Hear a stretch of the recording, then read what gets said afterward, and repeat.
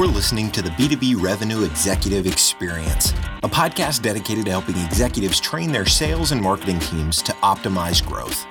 Whether you're looking for techniques and strategies or tools and resources, you've come to the right place.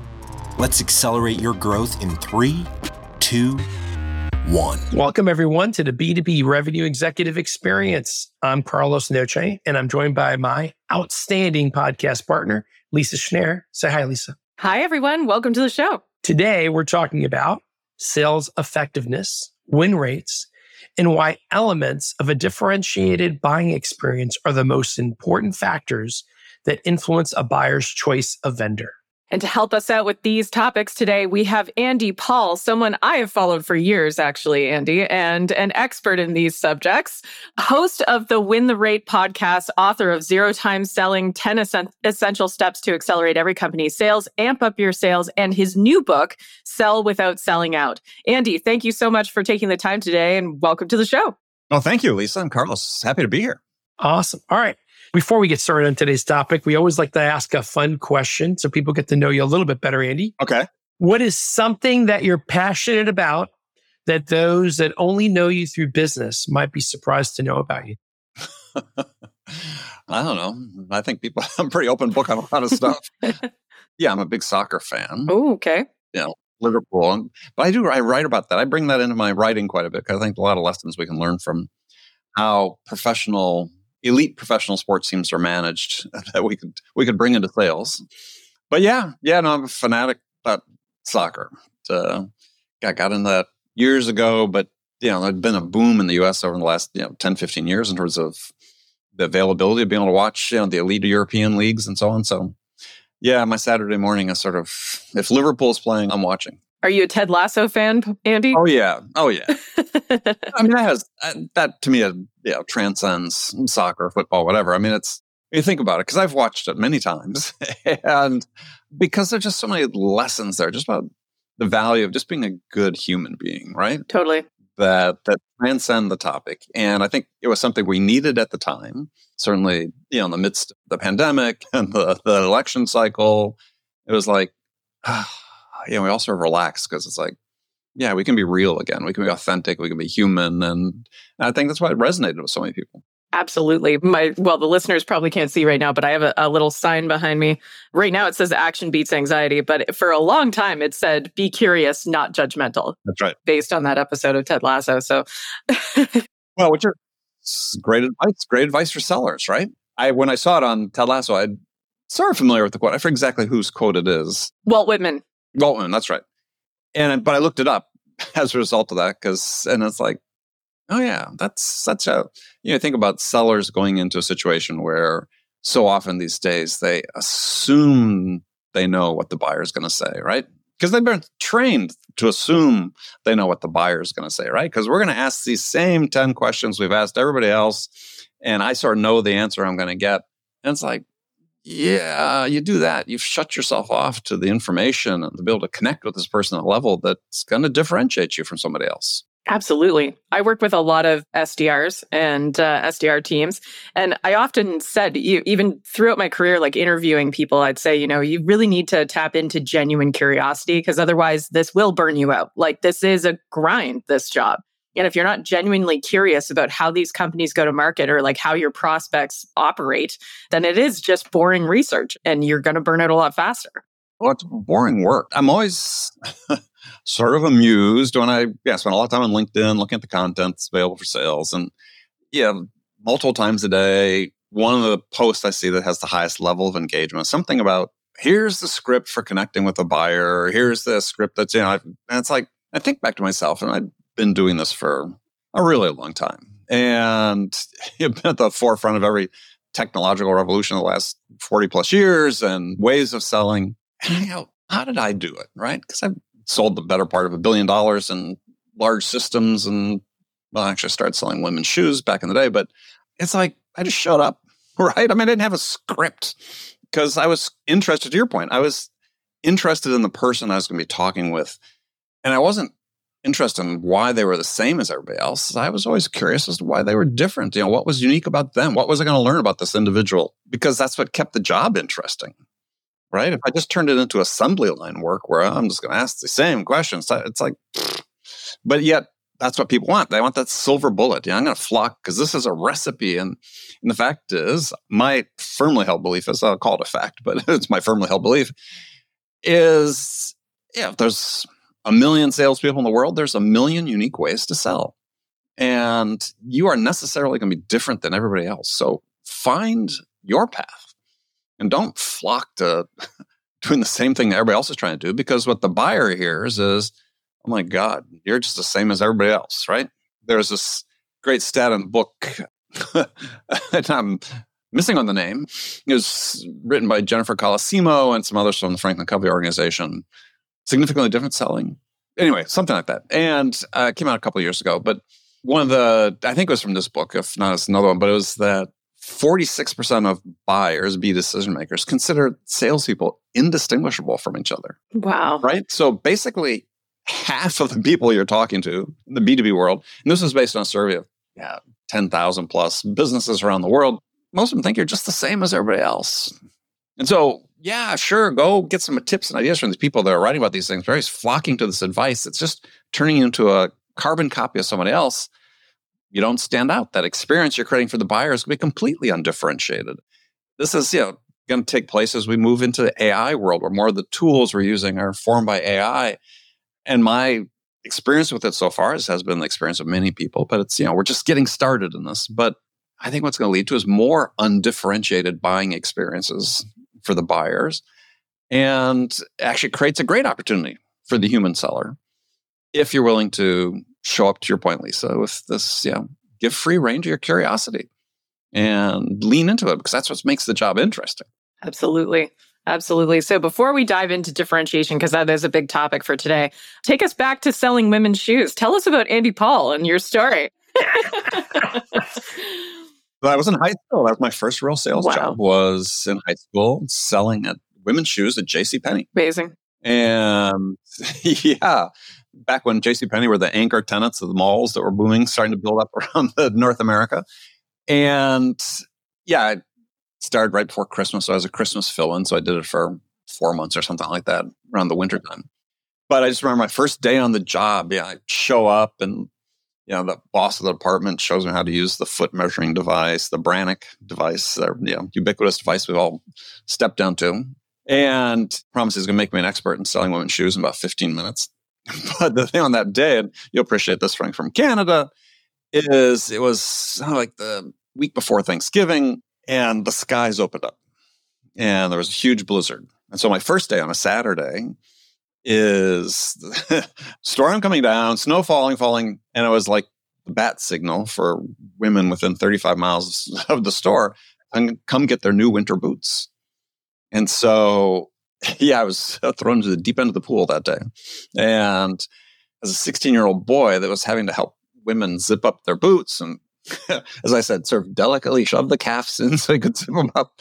It was quite a learning experience. I imagine, and quite an evolution from there to where you are today. So how has the evolution of Andy Paul, andypaul.com, and all the things that you're doing today, how has that come about? I'm like a lot of people. I think I was just an unlikely salesperson, right? I graduated college, I had no idea what I wanted to do. And at the time, after I'd spent a few months after graduation, my parents were nicely paid for this expensive education. I had no plan. I got motivated by the desire not to live in my car to go to the career placement center on campus and look for jobs. And the ones that seemed to be most available were the big tech companies of the day, IBM, Xerox, Burroughs, I ended up working for, which at the time is the second largest computer company in the world, hiring people for their sales training programs. And of course, they cleverly didn't call them sales. They called them marketing management training programs, which sounded a lot more interesting to me than sales. But got swept up.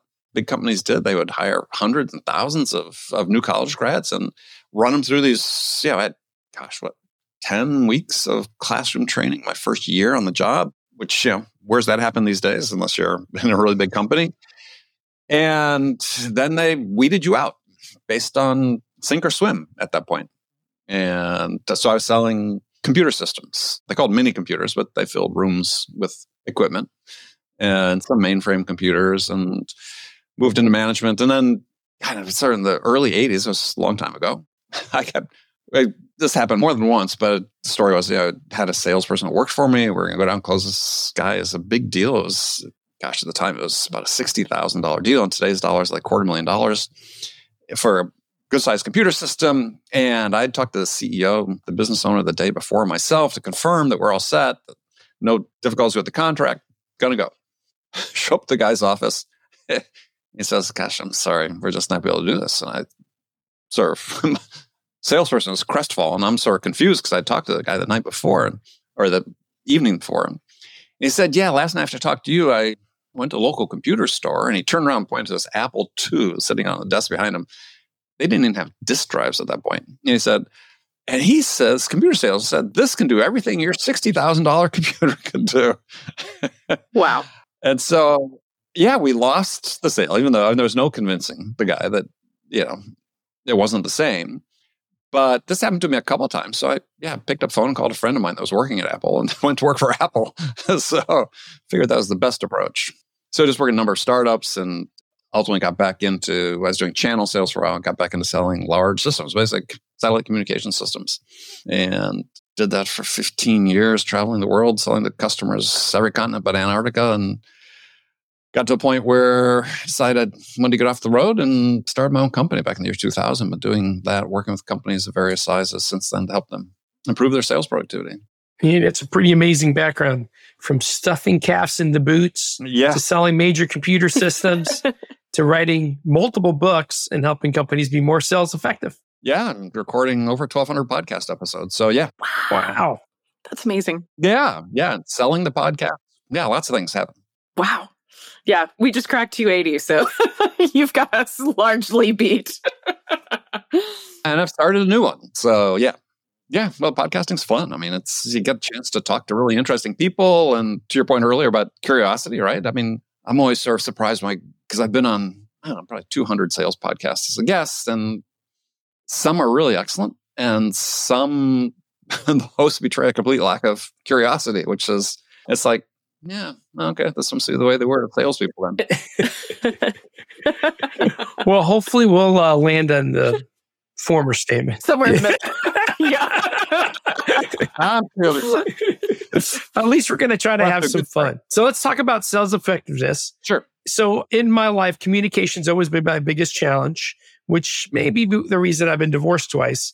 So before we get into the topic, Andy, what do you mean by sales effectiveness? Because it's a hot topic, but it comes off people's tongues like butter. But I really, can you peel back a little bit? What do you mean by it? Sure. Well, ultimately, what I mean is it boils down to win rates. And so it's funny. It's one of these topics that just, especially in the tech world, they pay so little attention to. And it's sort of shocking because certainly in the software world and other parts of tech in the last 20 years, it's really all been about the top of the funnel.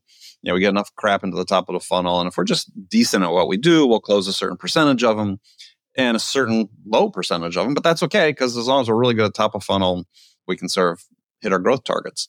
And you always know that that's not a system that can last. It's only going to work. The only companies it's really worked for in the last 20 years, the companies are going to succeed anyway because they had the right product at the right time. And yeah, my belief is it has not served most companies well. But unfortunately, sort of that ethos has also gone outside tech and seen companies, just more conventional industries, even sort of suffering the same thing because they thought, everybody's talking about these tools we need to use, and they give us the ability to carpet bomb our prospects with tons of emails, blah blah blah blah. So we've seen it play out, and what happened is you see in the again, this book, Strikingly Different Selling, that had commissioned some research into win rates. And this was published 2021 or early 2022, is from surveying, I think it was 15,000 companies around the world, B2B enterprises, average win rates, 17%. 17%. Now, the caveat is those are in deals over $100,000, but these days, $100,000 is nothing, right? So that irritates people when I say that. But it's not, right? I mean, so how do we get to this point where it's acceptable to have win rates that low? And in fact, people aren't paying attention to it. And so start at the top is, well, to reach this point is that, people are just worried about volume. They're not worried about, hey, if I have an opportunity what do I do to make sure that I increase my probability of winning that opportunity? If I'm going to make the decision to invest my time and my attention and my efforts, resources into this deal, shouldn't I want to have a pretty high probability of winning it? And we just seem to have gotten away from that. I mean, I run these training programs, we call it Buyer Experience Bootcamp, and we're helping AEs learn how to show up differently, to create these differentiated buying experiences. And 90% of the sellers that show up don't know their win rates as individuals. I mean, this was the metric I grew up on throughout my career, was my win rate. I had my friend Dave Brock, if you know Dave, great sales expert, talking about when he was at IBM and managing teams, you had to have a 35% win rate just to keep your job, right? Otherwise, and I had the similar thing, as I had people that didn't have win rates above 30% or 35%. They weren't going to be a fit for us. Maybe they'd be a fit some other situation, but they weren't going to be a fit for us. Because oftentimes I was selling in businesses in industries where maybe we had 500 prospects in the world, right? So we had an opportunity, we had to win it, right? We had to be confident that we had an opportunity to win it. We had to know the reason why we had the opportunity to win it. It just, as I said, it's just a mindset that seemed to have escaped out of sales. And so that's what we focus on. So effectiveness is, look, I'm going to do a better job of making sure that opportunities that come into my pipeline are there for a reason, not because they've raised their hand and said somebody talk to me, but the reason is we've identified a reason why we think we can win this deal. Otherwise, we're just not going to work with it. And it could be somebody else's opportunity. So we want to yield a higher win rate from the opportunities we work on. And then as we get smarter at that, then we can say, okay, let's work with marketing and let's make sure we're targeting the people, more of the people, the type that we're closing. But I mean, you look at sort of the vicious cycle that exists is, if you're an organization, and this is not unusual. There's one company we're working with, fast-growing, well-known name in SaaS, win rates below 20% for the history of the company. And, and they're encountering the headwinds of the fact they know now they need to be more effective in what they do. And they need to have a higher yield off the opportunities. But they just sort of let anything into the pipeline. And when you do that, it's extremely hard to really focus on, hey, how can I create an experience for the buyer as they go through making their decision that sets me apart from somebody else? Because if I'm being measured on the fact that I have 5x pipeline coverage or 7x pipeline coverage you sometimes see, I really don't have time as a seller because I'm juggling so many opportunities. How can I do a good job on any one of them? Right. And what we found, the answer is they can't and they don't. And the most recent data from Gartner in the spring of this year was, if you saw their chart, the survey of B2B buyers, the 9 most important factors influencing the choice of a vendor. I'd take that chart and I presented it to sales teams. I said, so just take a second, look at this chart. Here are the 9 reasons the buyer said, most important factors that influence their choice of a vendor. What's missing? You get the silence for 10, 15 seconds. Finally, somebody pipes up. Product's not on the list. Yeah, what else isn't on the list? Price isn't on the list. Yeah, right. I mean, it's not they're unimportant, but they're table stakes. A competitive product at a competitive price is table stakes. Now, what are they basing their decision on? Well, number 1 factor on the list, trustworthiness. Number 2, flexibility, adaptability. Could you as a seller adapt the way you sell to be able to sell the way the buyer is gathering and processing their information?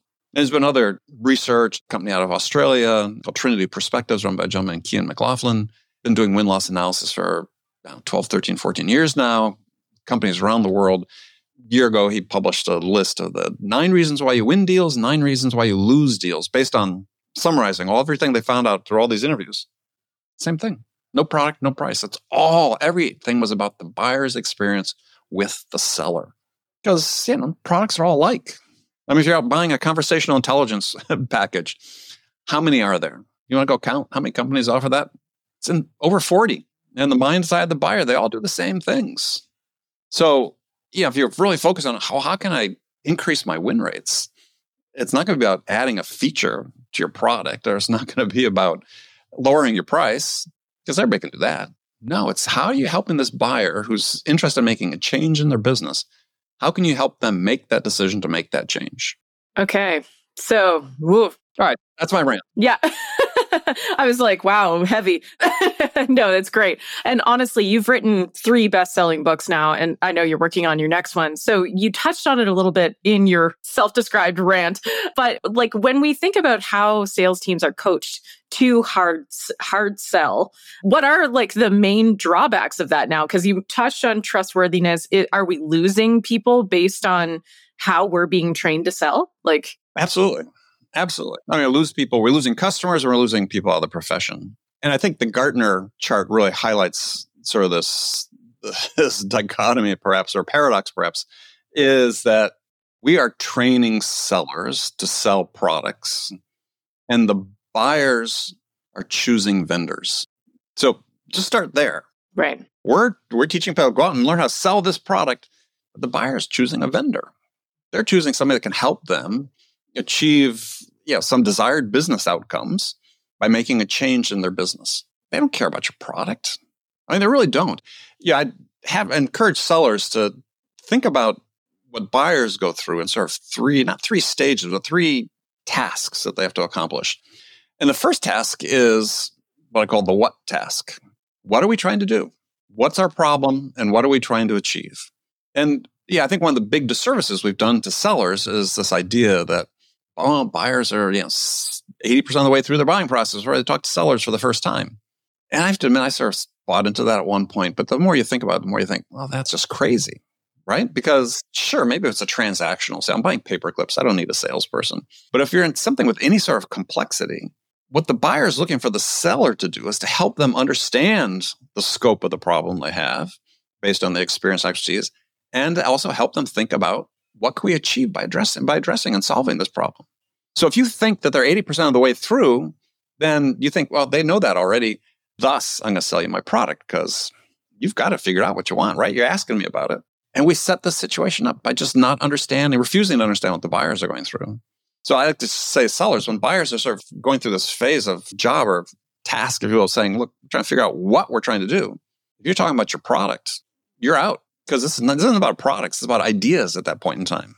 So, Andy, I guess like double clicking in on that, because you talked a little bit about being a vendor. And Carlos and I often coach people that we actually don't even want to be a vendor. We want to be a trusted expert partner, right? Like we don't want to be seen as transactional. We want people calling us, asking us questions about things we don't even do because they just want our advice. And so how do you coach people to make that shift from selling product, like to genuinely being interested in the business and setting themselves up as that expert, that trusted expert?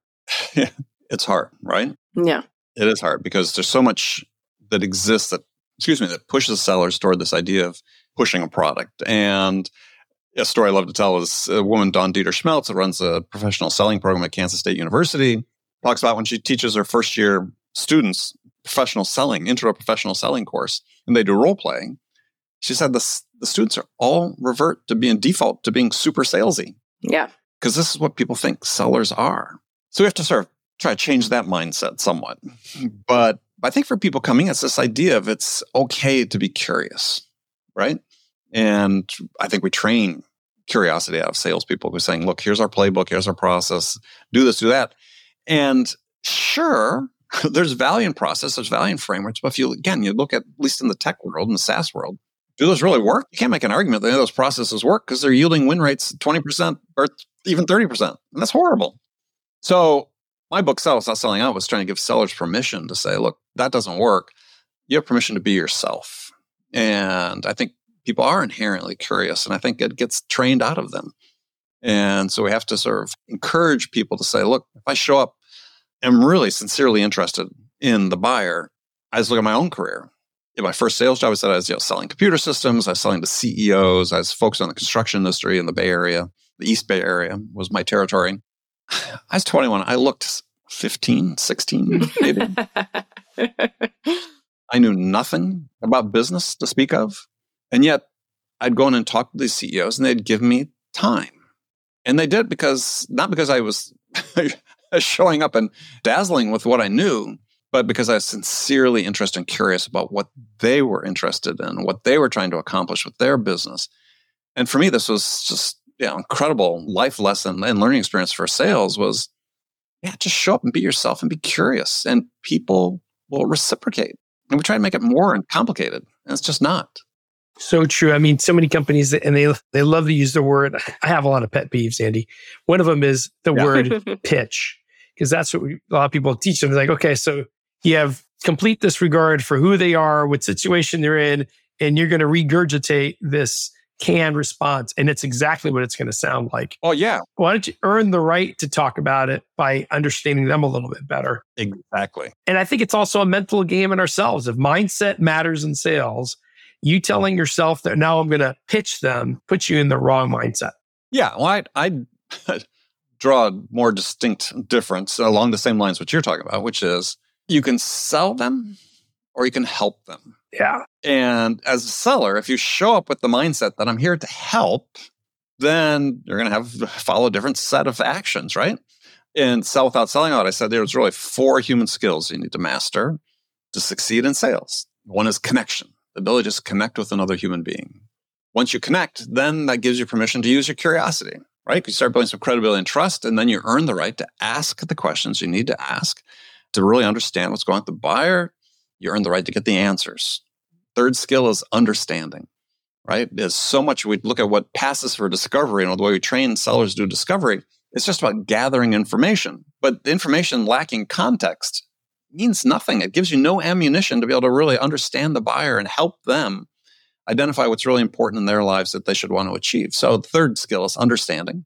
The fourth skill is generosity, which is, how do we help people, our buyers, make this decision to change? And we provide that help. Sure, we have an agenda. My agenda in sales is always, if I can help you succeed, I'll succeed.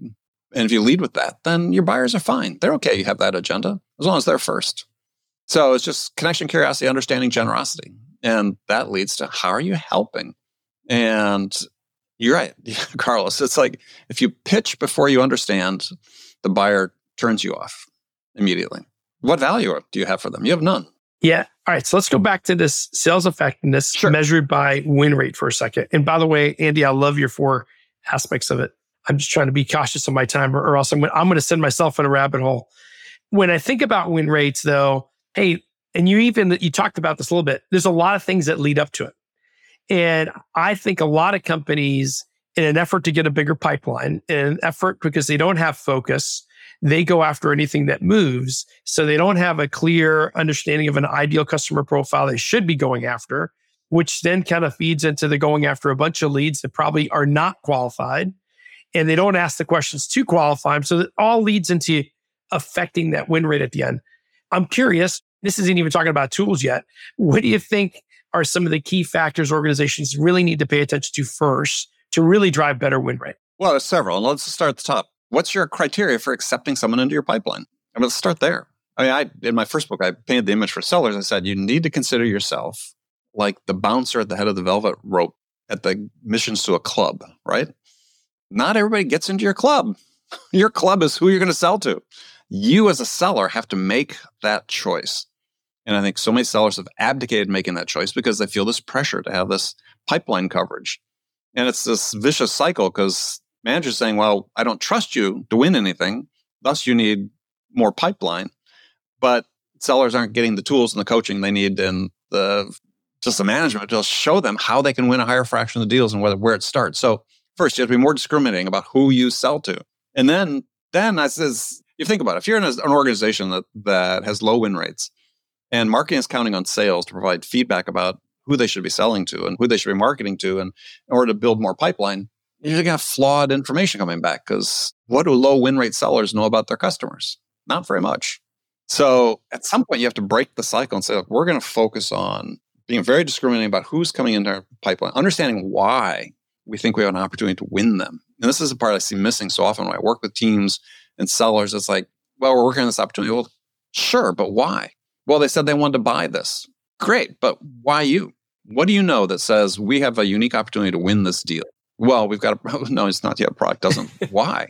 So you have to use your curiosity, as we've talked about, start asking the questions to understand what it is about you and what you offer and the experience you can create through the buying experience that's going to put you in an advantageous position. And there's so little conscious thought being given to this because as a seller, you should be evaluating everything you do through the lens of, is this going to increase the probability of me winning this opportunity? Is this providing value to the buyer, right? Is this helping the buyer make progress through their buying process? If not, why am I taking this step? I know it's in the playbook, but why am I doing it if it's not helping them make progress toward making their decision? And everything just starts feeding on itself. And so we just get in these sort of open loops. We're just doing things so we think we should be doing them, as doing them because they have value for the buyer, help the buyer make progress toward making their decision. Do you feel that process has changed in the last 5 years, Andy, as far as I feel like at one point we had trained our buyers to expect a certain selling process. And now you're teeing us up to say the buying process is what really differentiates you as a vendor or partner. So has that change happened in the last 5 years? What have you seen? No, I think buyers have always been concerned about this. I think that, again, we went through this, especially, again, if we pay attention to, I don't want to pay undue attention to the software world, but they tend to influence so many other factors. But buyers took advantage of it. So, it sort of worked to their benefit. They were frustrated. But you see the results in the Gartner study. 75% of buyers don't want to talk to salespeople anymore. Well, why is that? Dr. Stephen Timmy wrote this book. I forget the name of the book, but did his research. 77% of C-level decision makers find no value in the conversation with sellers. We talked about the indistinguishable sellers. Gartner did a similar study. That's the buyers aren't getting anything from it because people are showing up and, to your point, Carlos, they're pitching instead of using curiosity to try to understand, have these conversations, and just be vulnerable even for a second to admit they don't know anything. Instead, no, let me keep pitching. Yeah, I don't think it's gotten any better. I think hasn't improved, maybe hasn't gotten worse, but I think we're sort of in a dire state when you have that high a percentage of your potential prospects saying, we're just getting nothing out of these interactions with sellers. And this is perhaps my perspective, I think I'm right on this, is that my experience has been I would dispute Gartner. They say 75% of buyers don't want to talk to sellers. Actually, I think the number is 100% of buyers don't want to talk to sellers. But the self-aware ones know they need to, right? Because self-aware ones know that there's the questions they don't know to ask themselves, right? And if they're making something that's a serious change in their business that this purchase represents, don't they want to make a good decision? Sure. How do I do that? Well, I need to talk to somebody that can help me with that, the salesperson. So buyers many times need to talk to sellers, but that's where we have this gap in effectiveness is, how are those conversations taking place? And it's just us talking, or are we actually asking questions and really trying to understand what's most important to the buyer and how do we help them get that? Yeah, if I could jump in there a second. One of the things we've been working on a lot, it just seems to be more prevalent now in the last, 3 to 5 years, is companies are willing to rethink their sales process, stages, whatever you want to call it, from a buyer's perspective. So instead of, hey, now we negotiate the contract, hey, let's think about them going through their buying process and how we help facilitate that activity. What information do we need and what information do they need? And how do we help facilitate? And by the way, when we don't have this information, we probably shouldn't think that it's at a stage when it isn't. Because sooner or later, the person you're talking to might love you from let's say a technical perspective, but when they go to that higher level decision maker and they get why are we doing it? Why are we doing it now? Why are we doing it with these guys? And there's no real response back from your coach or champion within the deal, you're dead in the water. And I like your idea of probability. I use it a lot. Yeah. Hey, we're doing this. We're going the extra mile to improve our probability of a positive result. Well, I think to your point, though, I think it'd really be good if sales got rid of this idea of stages, because I don't think stages exist for buyers, right? So again, I think buyers have 3 jobs. I call it the what, the how, and the who. What's our problem? What are the outcomes we want to achieve by addressing the problem? How can we achieve that? How can we achieve our how or our what, excuse me. The third one is who are we going to do that with? And they're working all 3 simultaneously. What happens though is at one point in time, the what is going to consume more of their time and attention, right? And once they sort of figured that, doesn't mean they've stopped thinking about looking at products or thinking about vendors. It doesn't have as much of their attention. And then they move on to, now we're going to evaluate how we're going to get this done. Doesn't mean we've forgotten about our problems, because we may learn something new that gives us new insight into our problems and so on. So it's not like that goes away. But when you have the stage-based process, this always drives me nuts, is what's our exit criteria for discovery? That's like, you get an order, right? You're discovering up until the time you get an order.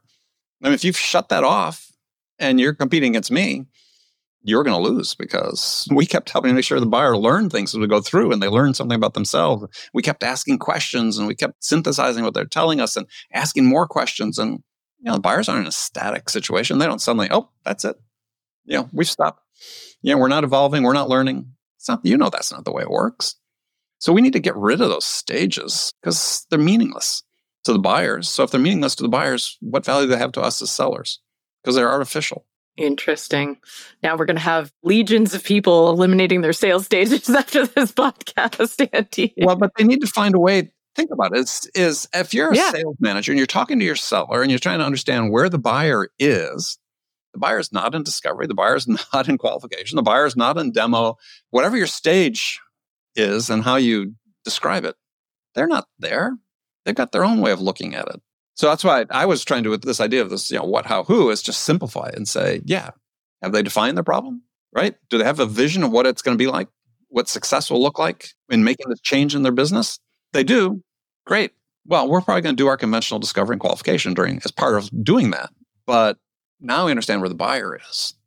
And this is, I think, just a huge gap we still have. And still sellers and managers can talk about the deals in the context of the way the buyers look at them.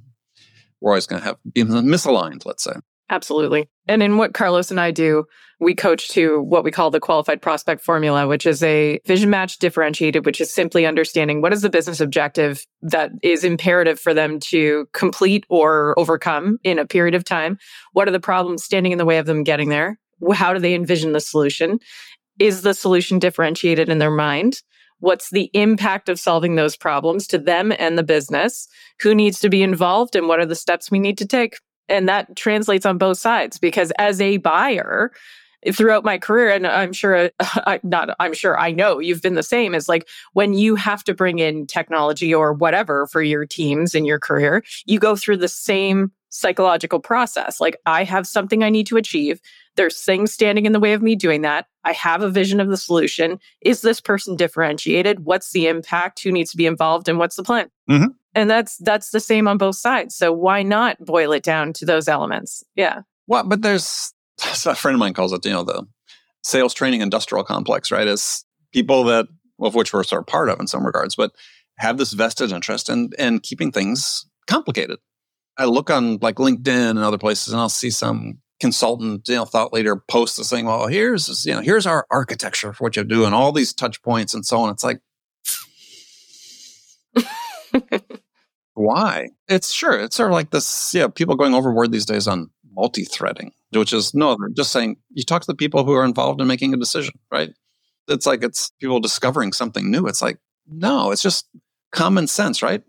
To your point, who's going to be involved? Who has a stake? As I like to say is, in every deal I've worked in is over my career, is what I learned pretty early on was there's always one thing that's more important than everything else. Mm-hmm. If you can find out what that is and understand what that is, and then once you do that, find out who it's most important to, it's yours. You're ahead of the pack. You're ahead of the pack. 100%. There's always one thing. Doesn't mean there's lots of things, but there's always one thing. Find the one thing and you find out who it's most important to. Again, we've sort of ill-served sellers by thinking that in training people, it's all decision making, it's all consensus-based these days. And it's like, it's not new. Companies have always had large numbers of people involved in complex decisions. But when you get people in a group of stakeholders, there's always one or two people who are more dominant from a personality standpoint. You get 12 people together to be a jury of their peers, right? Somebody stands out, somebody dominates. Find out who that is, right? They may not be the person with the title, but they're the one that's driving the ship. Find out who that is, because clearly something's really important to them. So true. Instead of just following the playbook and let's make sure we talk to everybody. Well, sure, you talk to everybody, but you don't talk to them all the same way. Find out. Yeah. So, it requires sellers, I think, sort of summing up a lot of what we talked about, is just understand that every situation is different. They're different than everybody else. They can't be like everybody else. They need to be the best version of themselves. And the situations they go into, everyone is unique. And appreciating the uniqueness and identifying the uniqueness instead of taking comfort and saying, well, how are they the same as everybody else? I always approach life as to say, well, how are these people different than everybody else? Because in the difference was the opportunity. Absolutely. And it's much more interesting. Yeah. I mean, how do you stay engaged in sales, right? It's over a long career. If you're just being this mechanized automaton, yeah, you're not going to stay in the profession long because it's not going to be fulfilling. No. But if you get a chance to meet interesting people and learn about their businesses and be really curious about it, that's what's kept me going for years. I love that part. Same reason I love doing podcasts. Did 1,200 episodes, interviewed a bunch of repeat guests, but interviewed more than 900 really interesting people. Yeah. So that's what keeps you going. And so for sales, find that. Yeah. And if you take that level of interest and that curiosity, and I said, you're discriminating about who you're actually investing your time in, you're going to have success and you'll want to keep doing it. And on that note, we got to change direction a little bit because I feel like we could go on all day long and we would probably touch on a lot of really interesting subjects. Yeah. Get me wound up and yeah. Well, because we all are genuinely curious, we could probably carry on for days. So, Andy, we've got a couple questions we ask everyone at the end of every podcast. And one of them is, as a revenue executive throughout your career, you have been a target for sales professionals. Yeah. So when it comes to cold outreach, like there's no referral, there's no introduction, somebody's reaching out to you, what could they do to actually earn a piece of your attention and maybe even get a response from you? Show that they've done their research. I mean, I got one today that is the guy says, yes, I reached out to you last month about this. Not sure if you're still interested, but we're still helping restaurants like yours increase their revenue. And I thought, okay. Can we visit your restaurant, Andy? Yeah. Yeah. But then I had for another one for somebody today that's reaching out. So I get inundated with marketing and sales type stuff. But they clearly had listened to at least a part of a podcast of mine. They had the name of the podcast right. I mean, there's just a few little clues. They had spent maybe an extra 30 seconds or a minute on it. But that's all it takes, right? It doesn't take 20 minutes for every email it's just show up authentically, be human, show you've done your research, a little bit of preparation, you're trying to connect. And that catches my attention. It's so easy. And it's so easy. It's just painful, as you guys, I'm sure, experience all the time. It's just painful. My favorite of all time is a couple of years ago, somebody reached out to me and said, I've been looking at your LinkedIn profile, and I think you'd be an ideal candidate to start a podcast. Now, at that time, I had well over 1,000 episodes I'd produced. And it's all over my LinkedIn profile. And usually I don't respond, but I couldn't help it. I said, I have to respond to this. So I said, dude, you say you're on my LinkedIn profile. So clearly you see that I have a podcast. I've had a podcast for 7 years, 1,000 episodes. Don't you do research? You're on the platform. And so he responded, he said, we don't have time for that. Uh-huh. Right. There's a great example of people just trying to run a numbers game. Yeah. Right. The more I send out, the more I'll come out the other end. And it sets a negative impression right from the start, right? Which ruins your one thing about trust right from the beginning. First impressions, right? I mean, first impressions are forever. Yeah. And so there's this lesson I keep telling people about, which is that I think sellers, it's true in the world in general, but it's sellers in particular, is just because you can do something doesn't mean you should. Just because you can send out 1 million undifferentiated emails doesn't mean you should, right? I mean, I could cite lots of examples like that, things you can do that the technology enables doesn't mean you should. So I think more time I spend in it, that's sort of my perspective of being in sales for 47 years this year, is that it all boils down to the human aspect of it. The technology, I've been through every major technological revolution there's been practically in the 21st century, or 20th and 21st century. Personal computer, email, voicemail, things that fundamentally were thought to be transformational technologies for sellers that turned out to be technologies that were useful and did transform to some degree. But throughout all these changes, internet, on, it's like, so it gets down to me with you. What happens when I talk to you? What happens when I communicate with you on a human level? And that's not going to be replaced by AI. That's, in fact, probably become even more important, I believe. Right, going forward. In the world of AI, because the AI experiences will be these undifferentiated, I think, sort of lowest common denominator type interactions. And there's been some study, because AI has been used for medical decision assist systems for a while. And there's been some studies. And I was reading this summary or report on this one study, but I think it was at Johns Hopkins, where they had this medical decision assist system. What they found is that patients sort of embraced it at first, but then over time sort of stopped embracing it as much. When they asked, what they found is the patient said, well, the thing is, it doesn't really understand the unique situation, right? Is, yes, I may have a disease that 100,000 other people have, but I feel the pain differently. I feel the discomfort differently. And the machine can't understand that. And this is so critical for sellers, right? To think about is that, yeah, we've talking to humans that experience what they're going through uniquely. And our ability to use getting back to our curiosity and our ability to connect to someone human level and understand what's really their unique perspective on what they're going through. That creates that experience for the buyer that is differentiated. Because if the products and services are largely the same, they think, well, yeah, but Lisa really got it, right? She got me. Lisa's going to win the business. Yeah, makes a lot of sense. Andy, if anyone of our listeners wanted to talk to you more about these topics, potentially hire you or learn more about you, where should they go? What's your preferred method of communication, and any calls to action for the listeners today? Well, lots of them. Listen to my podcast as well. This is a great podcast. You can listen to mine, the Win Rate podcast. Yeah, you can connect with me on LinkedIn. Just Andy Paul. I think it's what the usual pre-log plus real Andy Paul, I think, is the unique bit. Or email me at Andy at andypaul.com. Yeah, come visit my website, download a free chapter of my book. Yeah.